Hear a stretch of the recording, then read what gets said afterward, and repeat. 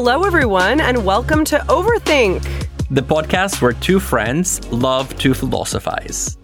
I'm Professor Ellie Anderson. And I'm Professor David Peña-Guzman.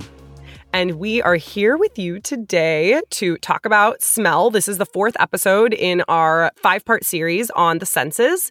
And this is actually the only one where we have an interview here on air on the podcast, because as those of you who are regular overthinkers know, we usually have a guest every few episodes, every 4 episodes or so. And we are pairing, however, this series with a bunch of interviews with experts on our YouTube channel.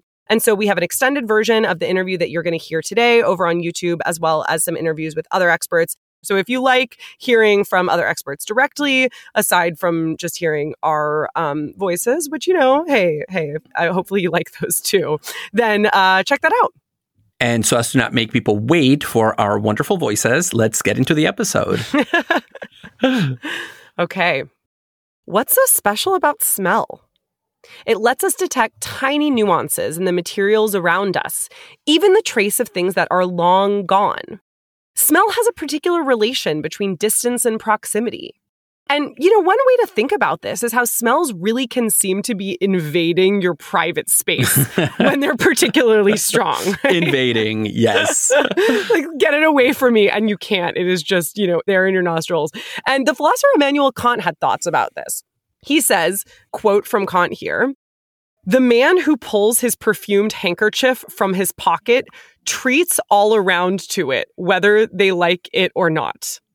I love the example of the perfumed handkerchief. It just dates him so specifically. It totally does. Yeah. And this is from Kant's Anthropology. And he talks about there, in this handkerchief example, that taking something in through smell in the lungs is even more intimate than through the mouth or throat. Oh, I'm not sure that I agree with that. Although there is a sense of impregnation of smell. I mean, in the sense that, people talk about carrying the smell with them even afterwards, you can't get rid of it. Oh, interesting. In the same way that when something passes through the mouth and the throat, then it gets pushed down and under, and it doesn't linger as a presence on the surface for others to identify.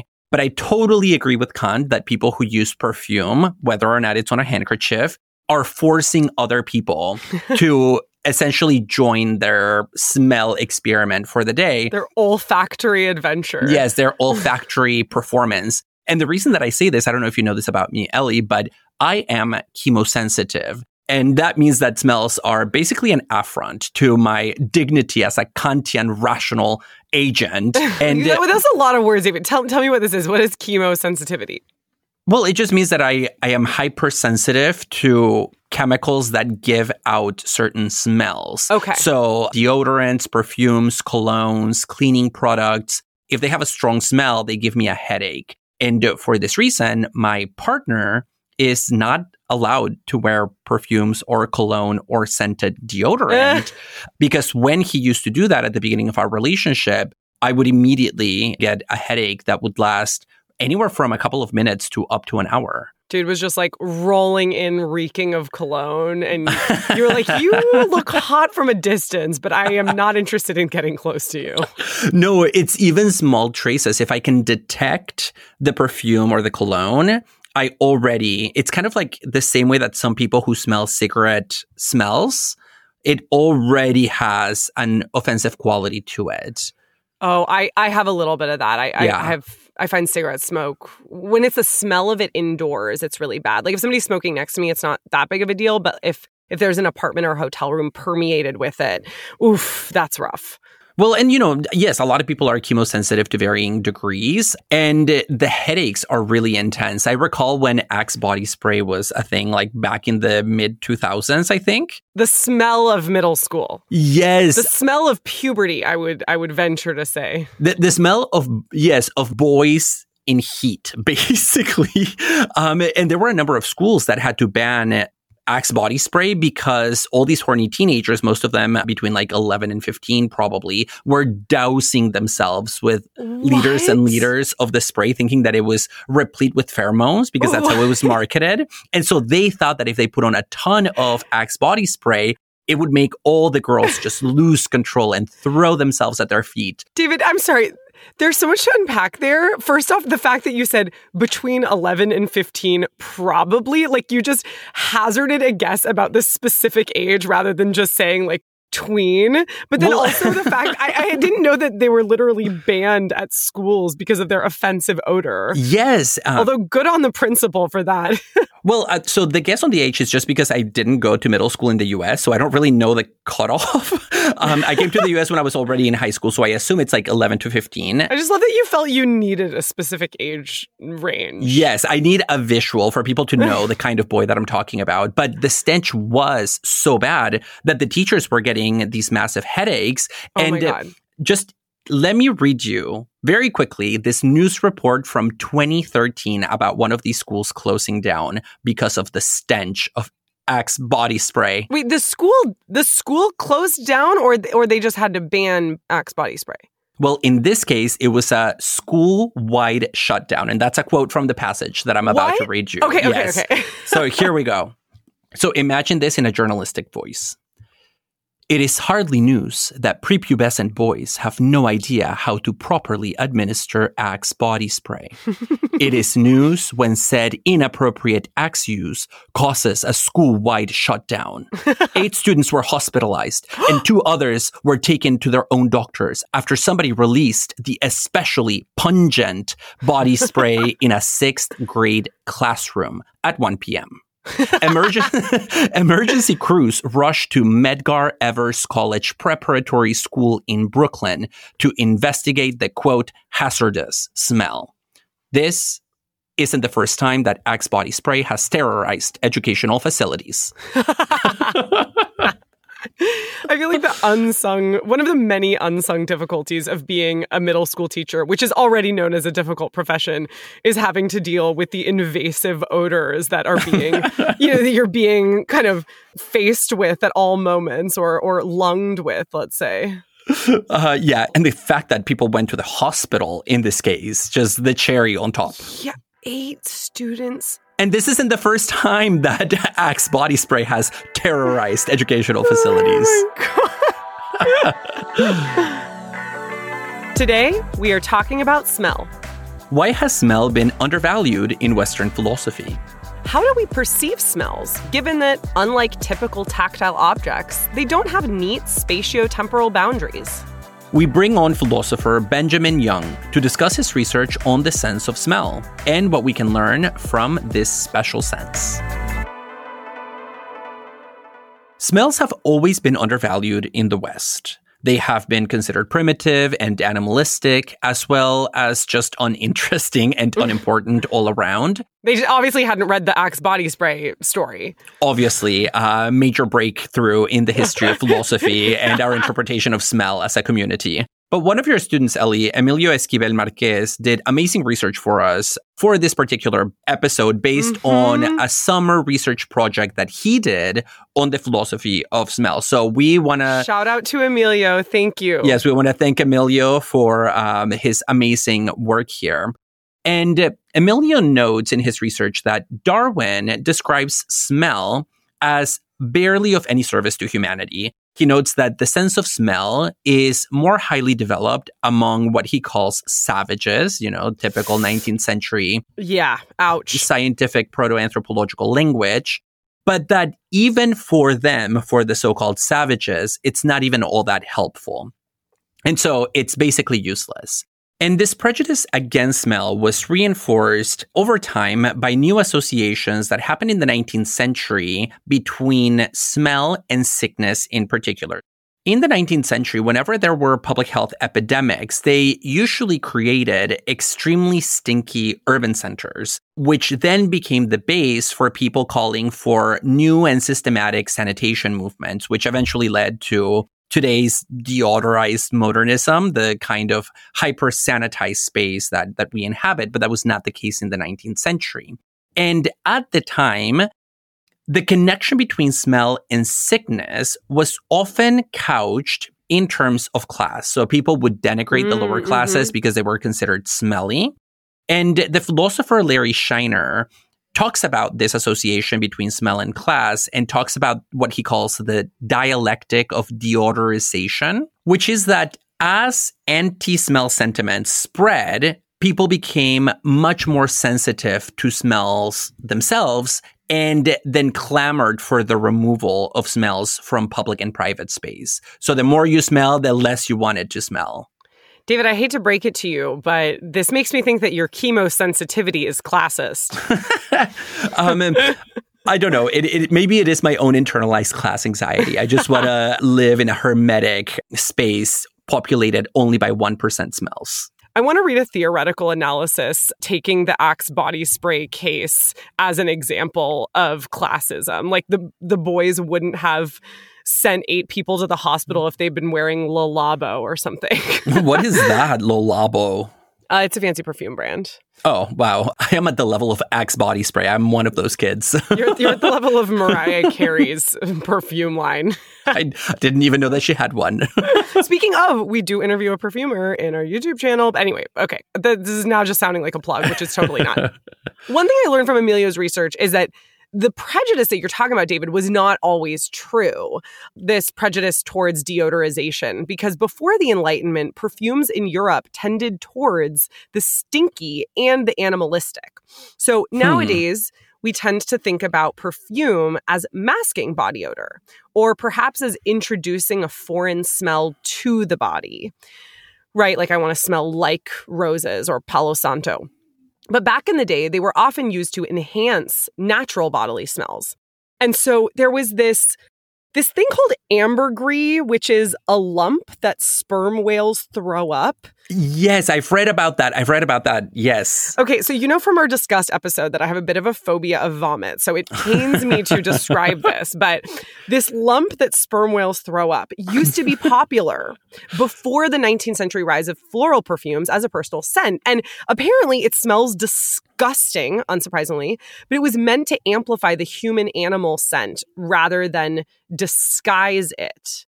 And ambergris wasn't the only kind of perfume like this at the time. Musk, which has a famously excremental scent, and also something called civet were among the most popular perfumes before the 19th century. Wait, what is civet? It's a lean, mostly nocturnal animal native to tropical Asia and Africa. Okay, well, I know that in the history of perfumery, they used a lot of very different body parts. It's a glandular secretion produced by both sexes of the civet species. I'm sorry, I totally interrupted you. That just needed to throw that in there. Continue, David. No, but I mean, so in the world of perfumery, before this shift to completely synthetic perfumes, which happened in the early 20th century with Chanel No. 5, that was the first all-synthetic perfume. Oh! Before that, they would have to look in nature for smelly substances. And yeah, you can get some flowers to do that, but the most smelly substances are animal byproducts. So like the throw up of whales, the anal sacs of goats and other mammals. And sorry, Ellie. I don't want to trigger your disgust reflex here. So the point here being that there is a historicity to smells that doesn't match our contemporary values around what smells good or bad. And if you push it actually back further to the Greeks, the pendulum once again swings the other way in terms of what was considered good or bad about perfumes. So for the Greeks, the function of perfumes really was to mask odors, kind of like it is today, but not necessarily even bad odors, just odors in general. And the reason was that odors or odoricity was thought to be the main difference or one of the main differences between mortals and the gods. And that's why we need perfumes, we the mortals. It's precisely to mask our animal smells, which are reminders of our inherent mortality. So we have this animal body that is finite, that is decaying, and that is becoming smelly with time. And so with perfumes, we conceal our animality and we mask our own mortality. Diane Ackerman talks about this in her book, A Natural History of the Senses. Yeah, I feel like in a sense, the history of philosophy of smell, or in this case, the culture of odor, is deeply wrapped up in our desire to distinguish ourselves from the non-human animals. And so we have what you were just talking about, David, and we also have, in a very different regard, back to Kant for a moment, this idea in the history of aesthetics or philosophy of art that smells can't be objects of aesthetic appreciation because the perception of them is too linked to the body, this kind of animal body. And so Kant excludes smell from the domain of aesthetic appreciation because it's not only too bodily, but also too internal and too subjective. And he says, I'm going to read you another Kant quote here, which is less juicy than the handkerchief quote, but I think it also serves a purpose here, which is that smells, quote, do not serve as a way of coming to know the object, but only to be sensible of my own state, end quote. So he thinks that what smells are actually doing is encouraging us to turn our attention to how our own bodies are affected by them, rather than encourage us to attend to the object itself. He thinks that in the case of vision, for instance, we are oriented towards the object. But in the case of smell, and he also includes taste here, we are oriented back towards ourself.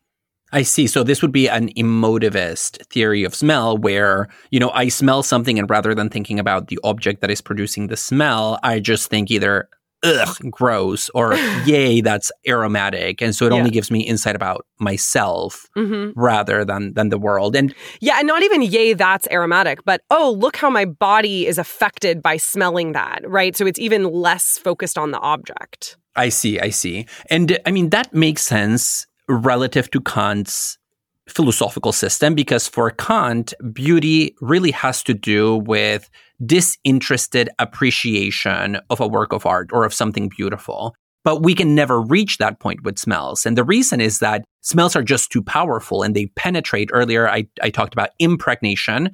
Here we have a slightly different way to think about it, but similar. They really penetrate the nose and we experience them as necessarily positive or negative, right? I've never smelled something that didn't seem either slightly positive or slightly negative at the very least. There are no such things as neutral smells. We just don't think that we're smelling in that case.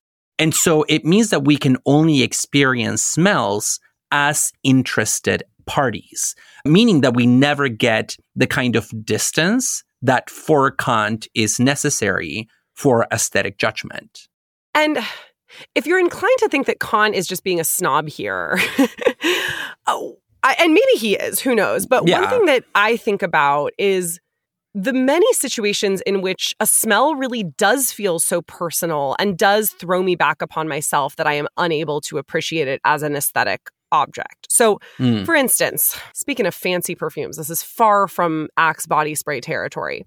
My first boyfriend in college, whom I have talked about in the heteropessimism episode. So if you want a backstory for why this person was not a very good person, you can listen to that episode, although it didn't even go into like that much detail. After enough episodes, we will be able to piece together the collage that is Ellie's inner life. I know, right? So he wore Tom Ford's Black Orchid, which was an extraordinarily iconic perfume at the time. It was unisex, etc. So the person who wore this was not a very good boyfriend. Things did not end well. And I remember a couple of months after we broke up going to my local mall and just out of curiosity to like have a moment of nostalgia, opening up the perfume at Sephora and smelling it. And running, fleeing from Sephora in tears because it brought me back so much. It was such an overpoweringly visceral experience that I was transported both emotionally and also physically by fleeing the Sephora. Well, no, and I think this is a really good example of what Kant means when he says that smells cannot be objects of aesthetic appreciation, because in this case, as long as you are reminded about and crying over your ex and also fleeing the Sephora, you just don't have the kind of relationship to the perfume, to this Black Orchid, that would allow you to determine whether or not it is beautiful or whether it is ugly. Your emotions just get in the way of your aesthetics. So for Kant, if you want to be a good philosopher of art, you have to be cool and collected and, above all, unemotional.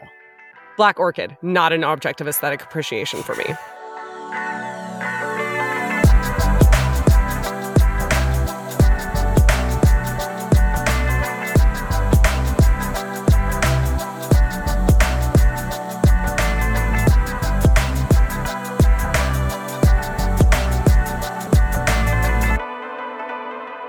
We are super excited about our conversation today with Ben Young, who is an associate professor at the University of Nevada, Reno, my alma mater. So there is a connection here between Ben and I. And there he teaches in the Department of Philosophy and in the Institute for Neuroscience. His work often crosses over the line between philosophy and science. And he is the author of several articles about olfaction, which is the subject for today's interview. Currently, he's finishing a book that is tentatively titled Stinking Philosophy. So hopefully we will talk about that title, Stinking Philosophy. Is it that philosophy stinks, or is it that we want to stink up philosophy? So we'll get to some of these questions. Ben, thank you so much for being with us today. Thank you so much for having me. One of the places where it makes sense to begin is with what in your work you call the olfactory object. Most of us have this folk understanding of what it is that we're smelling when we are smelling. We think we know what is happening, but in reality, we are typically mistaken about the object of our olfactory perception. And so I want you to talk to us a little bit about that folk understanding that we have, how it leads us astray in thinking about olfaction, and how you understand the nature of the olfactory object. This is a very complicated question, as you can already see. And then how all of this fits into the history of the philosophy of smell. So what kind of intervention are you making? Okay. Yeah. So I certainly did say that there's this folk conception and it gets most everything wrong. I don't know if I still would stand by that. I don't know if we actually have a uniform folk conception of what smells might be, right? And far be it from a philosopher who spends all their time like reading and writing for almost like 15 years now about smell to tell everyone else what they think. That being said, I'm pretty sure that our everyday conception of smells are heavily mediated by our being visually dominant, and that we use language and vision to think about and theorize and navigate our environments all the time. And in that sense, when we start talking about what objects are in reality, then visions turns out to be the default. And on the default account of what we think objects are on an everyday basis, they're kinds of things that you would pick up and manipulate. And the way that at least vision scientists usually refer to these things is they're palpate entities.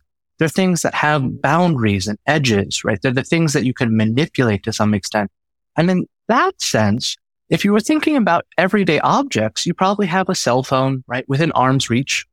When we start thinking about objects in a visual sense and we talk about these, we're usually talking about them as things that exist in reality with clear boundaries, and they have some sort of spatial connection to us relative to our bodies, right? Either how we manipulate them or how we're located relative to them. I think that whole picture goes out the window when you start thinking about smells. Smells aren't the same kinds of things. You don't really manipulate smells. You don't pick them up and move them around, right? And at the same time, it turns out to be, you can have an experience of smell of things at a great distance, right? So one of my favorite examples about how smells will change at great distances is coming from Reno to the North California coast. You start off in an arid desert, and it has its own shrubbery, right? And it has a certain smell to it. And then you get up into the Sierras, and then you have the pine smell of the Sierras. And eventually you hit, right, the Central Plain, and you get that smell of all the agriculture, right? And then eventually you hit like the North Cal coast, right? You get the smell of a different pine smell and the eucalyptus and the briny ocean. Now, in that sense, there's going to be a point towards the end where you can smell the bay, right? Or you can smell the Pacific Ocean well before you can see it. And that's not like the usual visual objects. So we can smell things at great distances from us and report that we're smelling them. At the same time, smells are weird because we can walk in them, right? I mean, most visual objects you can't inhabit. So I like to talk about these in terms of you're kind of in this odorous plume, but it's a sea of smells. So you're constantly surrounded by smells and there's these different air currents, right? And somehow we are in them. But that's hard to think about from like a visual standpoint, right? Because there's not many objects that you would say you can visually inhabit. So the difficulty we run into when we start even thinking about smells is that the background assumptions that we have to talk about smells don't look like the ones that we would have from vision. And where I think the folk conception, at least in English, goes wrong is we say we smell the object. We smell the orange. So you say, oh, I've got an orange smell. And then you think what you're actually smelling is that orange over there on the table, right? Or the ocean as you're sitting on the beach. So in those instances, the wonder is going to be what exactly is the smell? Because there's certainly a sense in which the orange isn't lodged in your nose, right? Mm-hmm. And there's a certain sense in which even though you're taking in the smell of the ocean or the plumes from the ocean, right? It's not directly that thing out there. So we usually refer to the objects in terms of the source. But I think the source gets things wrong. That's such an evocative example. And your talk about the background assumptions that we have involving smell make me think about the way that philosophy as a discipline both is what allows us to really question and identify our background assumptions, but often can also be the discipline that trickles into daily life in a way that background assumptions get created, right, by ideas in the history of philosophy that are somehow misguided. So can you tell us a little bit about how smell has been seen in the history of philosophy? There's not much within philosophy. It's just neglect of smell. But there was a great time where smells were talked about. So, of course, Plato and Aristotle are going to factor in any historical account, right, where we have to go back to the, as people would say, right, the originals, because we're footnoting them or something. And I think by default, most contemporary people are more like Plato than Aristotle. So Plato has this claim that really the olfactory qualities of smell don't really have qualities. The only basic categories of smell are just whether or not they're pleasant or unpleasant, or whether or not they have a good valence or bad valence. But what he does say regarding the odor object itself is that the odor object is a matter of the original source object diffusing and giving off parts. This seems to be the folk conception to some extent, right? And Plato probably nails that as the original folk philosopher, right? Where he goes, hey, it's not that you're smelling the actual orange, right? Or the ocean. You're smelling parts of that has detached into a vaporous cloud. And then the vaporous cloud gets stuck in your nose. And that's what you smell. Aristotle, on the other hand, wasn't exactly sure how to characterize the qualitative character question, but given his general claim that what you're smelling is going to be some sort of medium, or what you're seeing is the form of matter as it transmits through something, he claims that what we have is these things called flavorful entities. And flavorful entities then go through this medium of air or water, because he wants to account for aquatic species being able to smell as well. And so it's going to be the same kind of flavorful entity that's going to either go through the medium of air or water for us to be able to, in the end, smell it. But what is really fascinating about Aristotle is he's not clear on whether or not smell should be considered to be a distal sense or a proximal sense, whether or not we are, in the end, sensing something at a distance or sensing something close by. And he says, well, smell's kind of a hybrid. It's a little bit of both, because you can smell things at a vast distance, but at the same time, you are literally touching the thing because it's getting lodged inside your nose. So he considers it somewhere between flavor or taste and touch. I think that gets the dialectic kind of right for the olfactory object, right? On the one hand, smells seem to get stuck. They literally hit you in the nose, right? And at the same time, you smell things at a vast distance. So jumping ahead horribly historically, there's not much of a debate from like Plato and Aristotle to the commentators to the moderns. And of course, within the moderns, you're going to have Locke having his distinction between primary and secondary qualities. And he's going to say, well, obviously smells can't be things in reality that are mind independent. They must be something about how the mind generates a smell. And so in that sense, the smell is supposed to be something that's mind dependent and generated by the mind. Reid differs with Locke to some extent, and there's some debate now in the literature that's slowly coming out about how to interpret Reid's idea. But he's having a similar idea that turns out to be that the olfactory quality, or what we consider to be the thing smell, is something about how the mind imposes a smell upon the objects in reality, the distal entities. I'm going to jump again horribly to Perkins. So there's this great philosopher, Moreland Perkins, who writes a book in 1983 that is a wonderful book on the senses. It has like 3 chapters on smell, the most robust account of smell from Aristotle, right? So there's this almost 2,000 years, right, of empty literature on smell within philosophy. And of course, we're just covering Western philosophy. I mean, there must be philosophy that's latent within at least Indian traditions and Chinese and Japanese traditions and world traditions, right? Which I don't have a background in or know anything about, which would also say something more about the nature of smell. So McHugh has a book about Indian literature that actually documents some of the theories of smell they have within Japanese culture. They have different ceremonies and games that they play with smell. So there are other rich traditions about smell that might not have this 2,000-year gap for the most part. But jumping to the modern traditions all agree to some extent that what we're smelling is something like a gaseous cloud.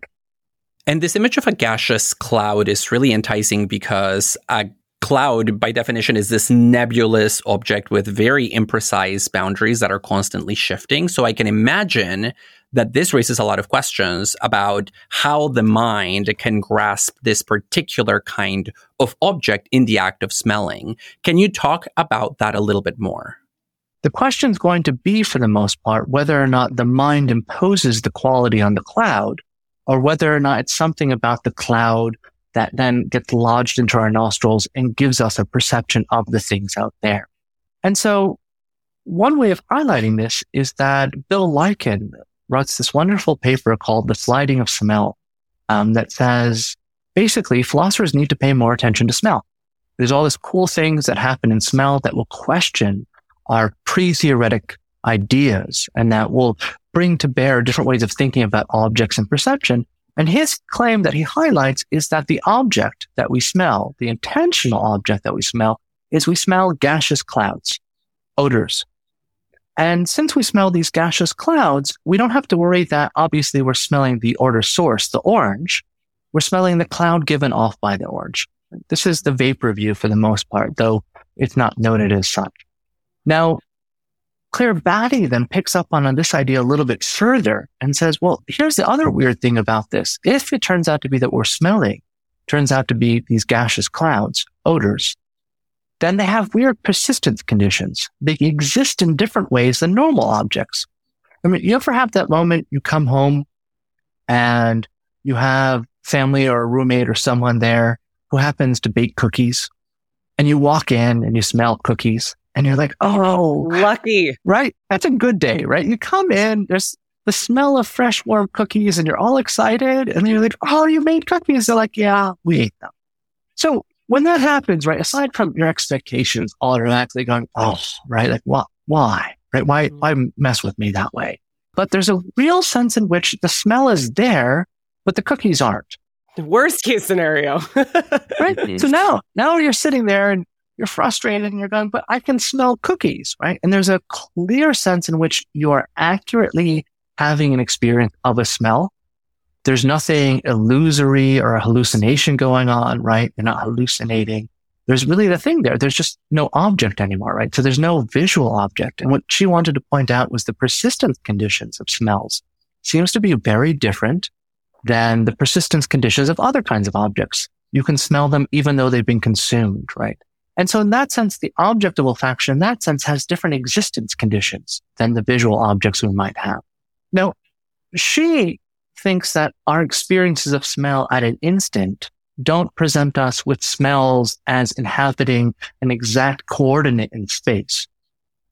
We experience the smells as being in an environment, but they don't have the same kind of spatial temporal locations, right? The place in some sort of coordinate space as being reachable to us or from a distance from us in the same way that visual objects do.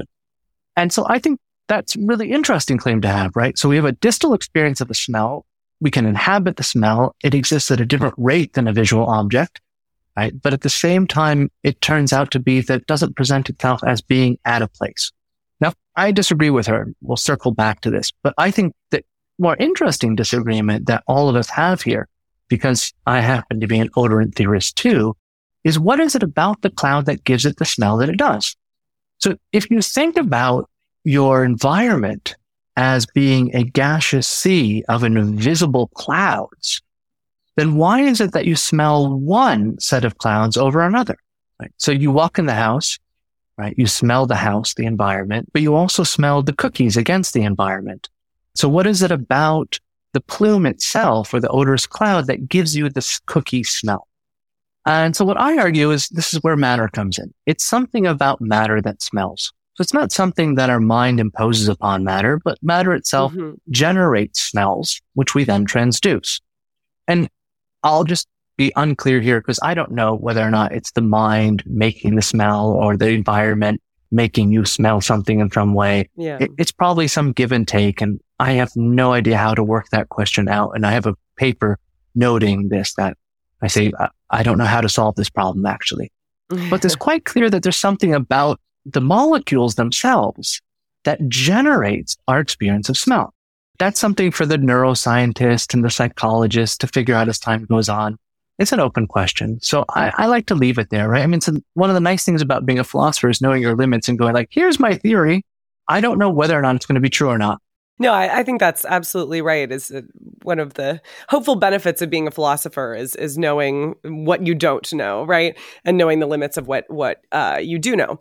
So this is all super, super fascinating, this account that you've given for us. In particular, I picked up on something earlier that you said about how we inhabit smells, because I think that helped me put into place a distinction between taste and smell, because so many people talk about how taste and smell are really not that distinct. But I think what you said, the fact that we inhabit smells, but I think we could say we don't inhabit taste is quite interesting.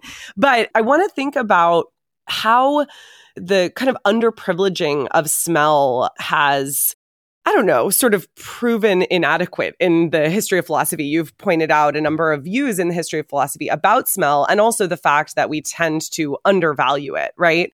And in your dissertation, you argued that most theories of consciousness and cognition, in particular, privilege senses other than smell. But if we start from smell, then these theories prove inadequate. So can you tell us a little bit about how, following the historical underprivileging of smell, we get to an impoverished view of what human cognitive processes look like? How would we think about thinking if we started from smell instead of, say, vision? Okay, sure. One thing you might just want to think about, right? If the objects are a little bit different, that means that they're going to have different spatial coordinates. But that's also going to mean that you might have to think about the time scale. So one thing about not thinking about other senses than just vision or using language to theorize is that you assume that the time scale of your experiences is going to be the ones that you get in vision. And the moment you open your eyes, right, you're automatically presented with objects that have spatiality to them, that have a distance to you. But when you think about smells, they're really slow. So I usually have a presentation every now and then when I present the difference between how quickly you can see something versus smelling something. But you can see a gorilla flashed on a screen, right? The classic change blindness experiment. Psych 101. Right? Within 15 milliseconds, right? Extremely fast. It takes 150 milliseconds for you just to detect and discriminate a smell. And then it turns out to be that you become conscious of that smell like 300 milliseconds. At half a second, you begin to have an experience of whether or not it's a good or bad smell. And only at like a second can you say like, I know what I'm smelling. So it's an order of a magnitude slower. So one thing you might think about is how our temporal experience of reality is shifted by thinking about vision versus audition, right? Which might be a little bit slower than vision, or something like smell, which is going to be slower than both of them. And so what I'd like to argue quite often is smelling takes time. So if you want to have your experience of the ocean and the sagebrush, right? And the trees along the way and whatever else it might be, the taco stand, hopefully down the beach, right? So when you have all this together, it takes a lot of time to begin to realize that you have this, what I call a smellscape, with complex smells against a background of other smells. And most of the time, since we don't only use smell and we smell something and then we glance around, we get these multimodal cues that kind of fill in the smellscape for us. So one thing that might be different is just trying to figure out what would our picture of reality be like if we had to rely upon a different sensory modality that was slower than vision. So that would be one thing that I've stressed in some more recent writings that what we consider to be objects might be relative to a sensory modality and the temporal dimension of that.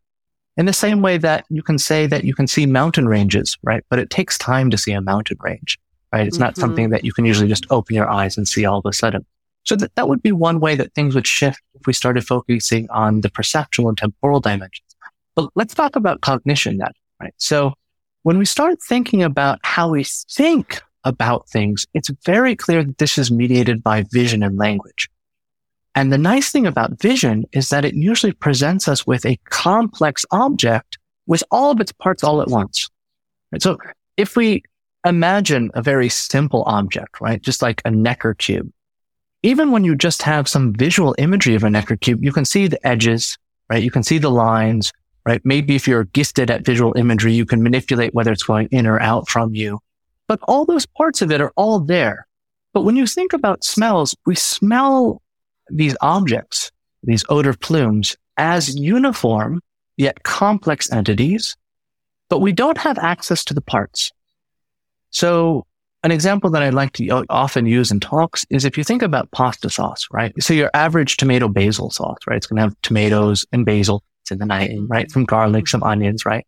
So kind of simple, right? You think about shifting that to puttanesca sauce, right? Where you're having some sort of anchovies and some black olives in it. Now you can clearly taste the difference between the two sauces. But if I was to ask you and you didn't make the sauce, so you don't know what went into it, what's in it, right? So you're sniffing it, you're going, oh, I can tell like A is different than B. They clearly smell different to me. They're both pasta sauces, so same category. And you go, okay, so what's the difference? What are the components of that? Now notice if I showed you a square and a triangle, you'd have no problem saying these components are different because of lines and edges and angles and so on and so forth. When it comes time to smell, we get these holistic experiences of a complex entity that don't give us the parts. So the fancy way of putting this is that you have a compositional entity. You have a complex representation that is composed from parts, but it's not decomposable. You can't, in the end, pull out the parts. Notice that that's a very different category of thing than your visual objects. Now, one way this might play out is if it turns out to be that how we, in the end, sense smells and think about smells turns out to be in a different kind of format, that it has a different structural representation than vision, then that would explain why we're really bad at naming smells. And it might just be because the structure of cognition between the two or the representational format is different. Yeah, and this is what in your book you describe as the problem of mereological complexity when it comes to smell, which refers simply to the fact that with smells, the part-whole relationship gets really complicated and indiscernible. And so given that we have this problem of complexity when it comes to olfactory experience, how does our understanding of consciousness have to change if we begin our theory of consciousness from smell rather than vision? So consciousness is another big one. When I first started out, my first paper was called Thinking Consciousness. And it was kind of like exactly that. It was like a punch in the nose. Stinking. Oh, I heard thinking consciousness, stinking consciousness, a lot juicier. No, it was the build up to that book that's coming up, Stinking Philosophy. And it was meant in a very aggressive fashion. It was kind of like, you guys who are doing consciousness, right? You stink. And it was a very simple premise. Yeah. Oh, we know. We're phenomenologists. We think most people who work on consciousness stink too. So there's this really cool thing about the olfactory system. Neurologically, it just doesn't go via the thalamus. Within one kind of length of a neuron, you get from the olfactory bulb here in your nose to the cortex. It doesn't go via the thalamus, which is like a way station in some senses for neuroscience. And so there are all these theories of consciousness that said the thalamus is necessary for consciousness. And I went, that can't be right, because I'm conscious of smells all the time, but it doesn't have to go via the thalamus. So it seems like a low-hanging fruit of a paper to write, right? Which is the perfect one that you need at graduate school level, right? Just get that paper out. You're like, you're all wrong. It turns out to be that some people actually just went all in and would go like, oh, so since smell doesn't go via the thalamus, it must mean we're not conscious of smells. No, that can't be right, because I had phenomenology of smell all the time.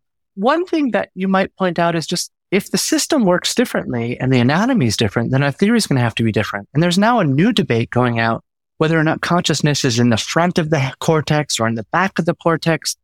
But that whole framework only makes sense if you're a vision scientist, because vision's at the back in the occipital cortex, and you have the frontal cortex, which does things like cognition, and I will say consciousness, because smell's in the front.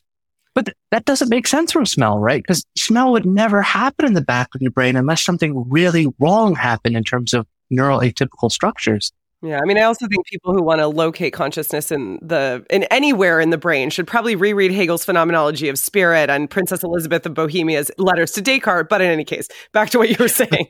But in any case, we're not going to put it in the pineal gland, at least. Yeah. And, I mean, some people have put the consciousness of smell actually in the olfactory bulb based upon some theories of physics. Wherever it might occur, right, it's going to be clear that, at least to me, that vision's going to work one way, smell's going to work another way. And if we want like a uniform account of the manifold of experience, right, of our everyday occurrences of phenomenology and qualitative character, then we're going to have to take in these weirdnesses about smell as well. I can even list off some examples. So you choose sexual mates based upon smell. And there was the extent that people used to have dirty t-shirt speed dating. So they would have men wear a t-shirt for a few days and get it all stinky. I think I heard about this. Yeah. And then they would send it around to the other cohort and they would sniff it and without seeing, they would select which number smelled best to them. And it turns out to be there's something to this, that it turns out to be that your body gives off certain compounds which are part of the immune system, and that complementary immune systems smell better to you than the same immune system. It's unclear why this is the case, right? Some people theorize it so that you don't have inbreeding. So here's the weird thing though. When was the last time you sniffed someone? I mean, I tell my students I smell them, right? And they find that to be like really aggressive. They're like, what do you mean you smell me? Like, how did you invade my personal space? I'm like, no. I don't mean like, I'm like, here, come in. I'm a hugger. I inhabit your smell, which sounds maybe even worse. Like if you tell your students you see them, right? That's a compliment. Like, I saw you, right? But you tell your students, I smell you, right? And it turns out to be, right? Yeah. Other senses could be worse. Right. So we don't consciously do that, right? And we might say like we love someone's smell, right? But it's not like as part of the dating ritual, you have to sniff someone. And if you did, that would be really awkward. But it's very clear that we're tracking this information unconsciously. Now, here's where this gets really weird. So anosmia, right? So you might go like, how could you even prove this, right? And anosmia is absence of smell, right? Absence of smell, right? So there are unfortunate group of individuals. It's up to 12% of the US population as of 2020 that develop either smell loss or partial smell loss. I don't know the numbers when it comes to congenital anosmia, people born without a sense of smell. But Maria Calafia has this great paper. She's a congenital anosmic. Trying to explain what it's like growing up without a sense of smell, and people around you are talking about this invisible thing that you can't see and you can't touch, but is there. So with anosmics, people that are not congenital anosmic, when they develop a sense of smell loss, this is tied to anhedonia, a general feeling that things are worse off. So not depression, but just that your quality of life is not as enjoyable anymore. Now, in addition to that, there is an increase in depressive rates amongst people who lose their sense of smell. This is then directly tied to increases in rates in suicide attempts. And it turns out to be that your general quality of life score goes drastically down when you lose your sense of smell. So here's my pontification on this, and I call it the argument from absence. Smell provides this background phenomenology, this qualitative character to our daily lives that we don't attend to, that's just there. And then when we lose it, it's like there's a note from the quality of our life that's gone missing. Something has dropped out. Now, a friend of mine who in the end got anosmia from COVID about a year ago described it as feeling like he was a robot in his body. That he would go into the shower and he would have, the usual like soap up your hair experience. And you get the tactile experience, but you don't get the smells of the shampoo. And so there's something that's missing from your life, something qualitative that doesn't seem to be there. So the really cool thing I think about the consciousness of smell is it makes us rethink how we can have different kinds of consciousness and the relations between them. Whenever we're aware of smell, there's always going to be a phenomenology. But even when we're unaware and not attending, there's this qualitative character of smells pervading our lives. And this is one way it comes out when it comes to thinking about anosmia. When you have anosmia, you have difficulty in living. I mean, obviously, it's not anything that anyone wants to suffer through. But the difficulty in living kind of comes out in your daily occurrences of affairs that you would imagine would be simple things, like whether or not you did your laundry. People who have anosmia every now and then worry that maybe they put their laundry in the load and then they let it sit for a little bit too long and then it kind of got that moldy smell. And they'll never know. I also wonder if we all have our own particular smell that we are habituated into carrying with us as part of our lived experience. The moment that you can't smell, you can't recognize yourself any longer, or you feel like there's something off about yourself. Because when thinking about self-recognition, we often think about the mirror stage, right? We recognize ourselves by image, tapping into that history of privileging vision that you're talking about, Ben. But I suspect we might unconsciously, I wouldn't be able to articulate it, have an implicit, tacit understanding of our own smell. And once that's knocked out, then there is a misrecognition potentially of the self that's very primal and very basic. Yeah, so that's actually what I'm working on right now. So I don't know is the actual answer. That's exactly kind of the way I want to go with this, right? So we do track our own body odor. It doesn't seem like we do it consciously, right? But if it turns out to be that you're worried whether or not you have the right hygiene before you leave the house, you could at least sniff yourself, right? And attend to it. Anosmics can't do that, right? So they're worried that maybe they're giving off body odor. There's a really cool thing with perfumes where it turns out to be that for a while we thought perfumes were worn to like mask your body odor. But it turns out to be that they actually boost your immune signature of smells. Such that you buy a perfume that complements your immune smell, which explains why when you buy your own perfumes, you usually love them. But when someone else buys a perfume for you, even if it's the same brand that you usually like or similar smells, it doesn't usually in the end have the same uptake, right? So for a while, when I said I was working on smell, people thought it'd be really fun as like gifts to buy me perfumes, right? And every now and then you pick one up and you'd be like, that's not me at all. Like, why would you do that?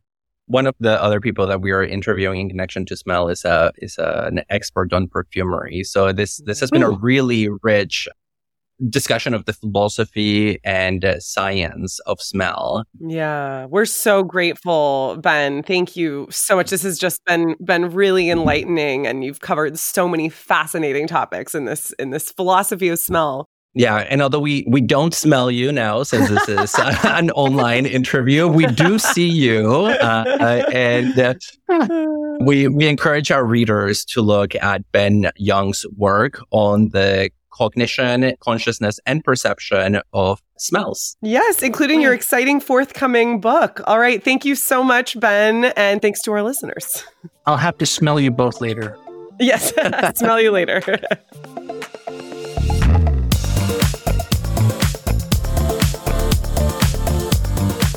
If you're enjoying Overthink, please consider supporting the podcast by joining our Patreon. We are an independent, self-supporting podcast, and as a subscriber, you can help us cover our key production costs, gain access to our exclusive digital library of bonus content, and more.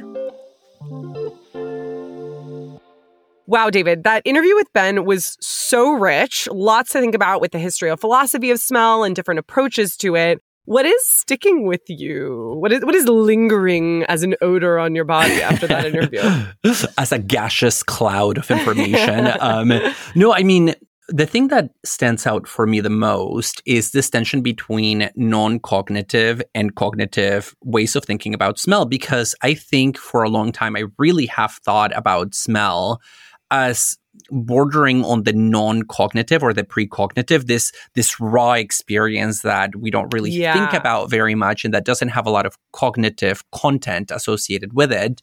But Ben's work here is really putting pressure on that idea by suggesting that it's not that smells are non-cognitive, brute experiences, but rather that we have to think about how we think about cognition in order to grasp the ways in which we do think about and through smells. So that's really a sticking point for me, especially because I knew from before that smells are unique relative to the other senses in that they don't go through the thalamus, which is this associative part of the brain where a lot of information from different sensory modalities gets bounded into a coherent whole. And so a number of people have made the claim that because smells just go directly in, bypassing this relay station, that they're somehow more primitive, evolutionarily speaking. And again, I think if we keep thinking about smell as non-cognitive, primitive, and basic, we just lose an entire dimension, really, of our conscious life. And what about you? What are you thinking in connection to smell?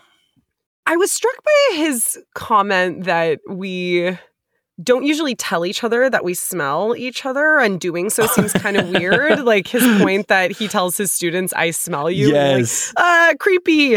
And so that's encouraged me to think a little bit about why that is, right? To say I see you or I hear you, both in a literal sense is inoffensive and in a metaphorical sense is actually a positive thing. Whereas to say I smell you seems odd. And I touch you seems obvious. We don't even need to say that. And I taste you sounds creepy, but maybe a compliment. I don't know. So my thought on this is that I think we associate smell with intimacy in a particular way. A lot of scents have the allure of romance or of lust, right? The smell of roses or the smell of ambergris back in the day. Even the smell of BO, I think people can find to have something evocative about it in an intimate and appealing way. So I think there's a sense in which polite norms encourage us not to address smells. Also, I mean, sorry to be crude here, but like if you're in a public space and you smell a fart, like you're probably going to pretend you don't, unless you're with people you're comfortable with. Yes. Who you could be like, oh, do you smell that? Or something like that. Yes, no, but I think there's something about it where it's not just the sense of proximity, whether that's physical proximity or romantic intimacy. But in some ways, we tend to associate smells with secretions of the body. Farting, with peeing, with pooping, with sweating. And those are all the things that we still try to mask. With breath, perhaps even. Not a liquid secretion, but yeah. Yeah, but I mean, I went out a couple of weeks ago and I had to save a friend of mine, this woman, from a guy that wanted to make out with her. And the reason that she gave me as to why she did not want to hang out with this guy is because his breath smelled bad. Oh, no. So she was attracted, but it was just the breath was a deal breaker. So there is this very close connection between the interior of the body becoming exterior and social norms that indicate that that should happen only in private settings. Yeah. Away from the public eye. Yeah, which I think as we're thinking about this series on the senses is quite interesting. The way that smell has a particular sort of intimacy to it. Yeah, and a politics associated with it, right? Because what we saw with the 19th century is that then there are these judgments about different groups of people being more smelly than others, whether that's poor people or people of color, or there also are all sorts of misogynistic discourses about women's smells that get mobilized as ways of justifying existing social orders. We hope you enjoyed today's episode. Please rate and review us on Apple Podcasts, Spotify, or wherever you listen to your podcasts. You can subscribe to our Patreon for exclusive access to bonus videos, live Q&As, and more. To reach out to us and find episode info, go to overthinkpodcast.com and connect with us on Twitter and Instagram at overthink_pod. We'd like to thank our audio editor, Aaron Morgan, our production assistant, Claire Ahern, and Samuel P.K. Smith for the original music. And to our listeners, thanks so much for overthinking with us.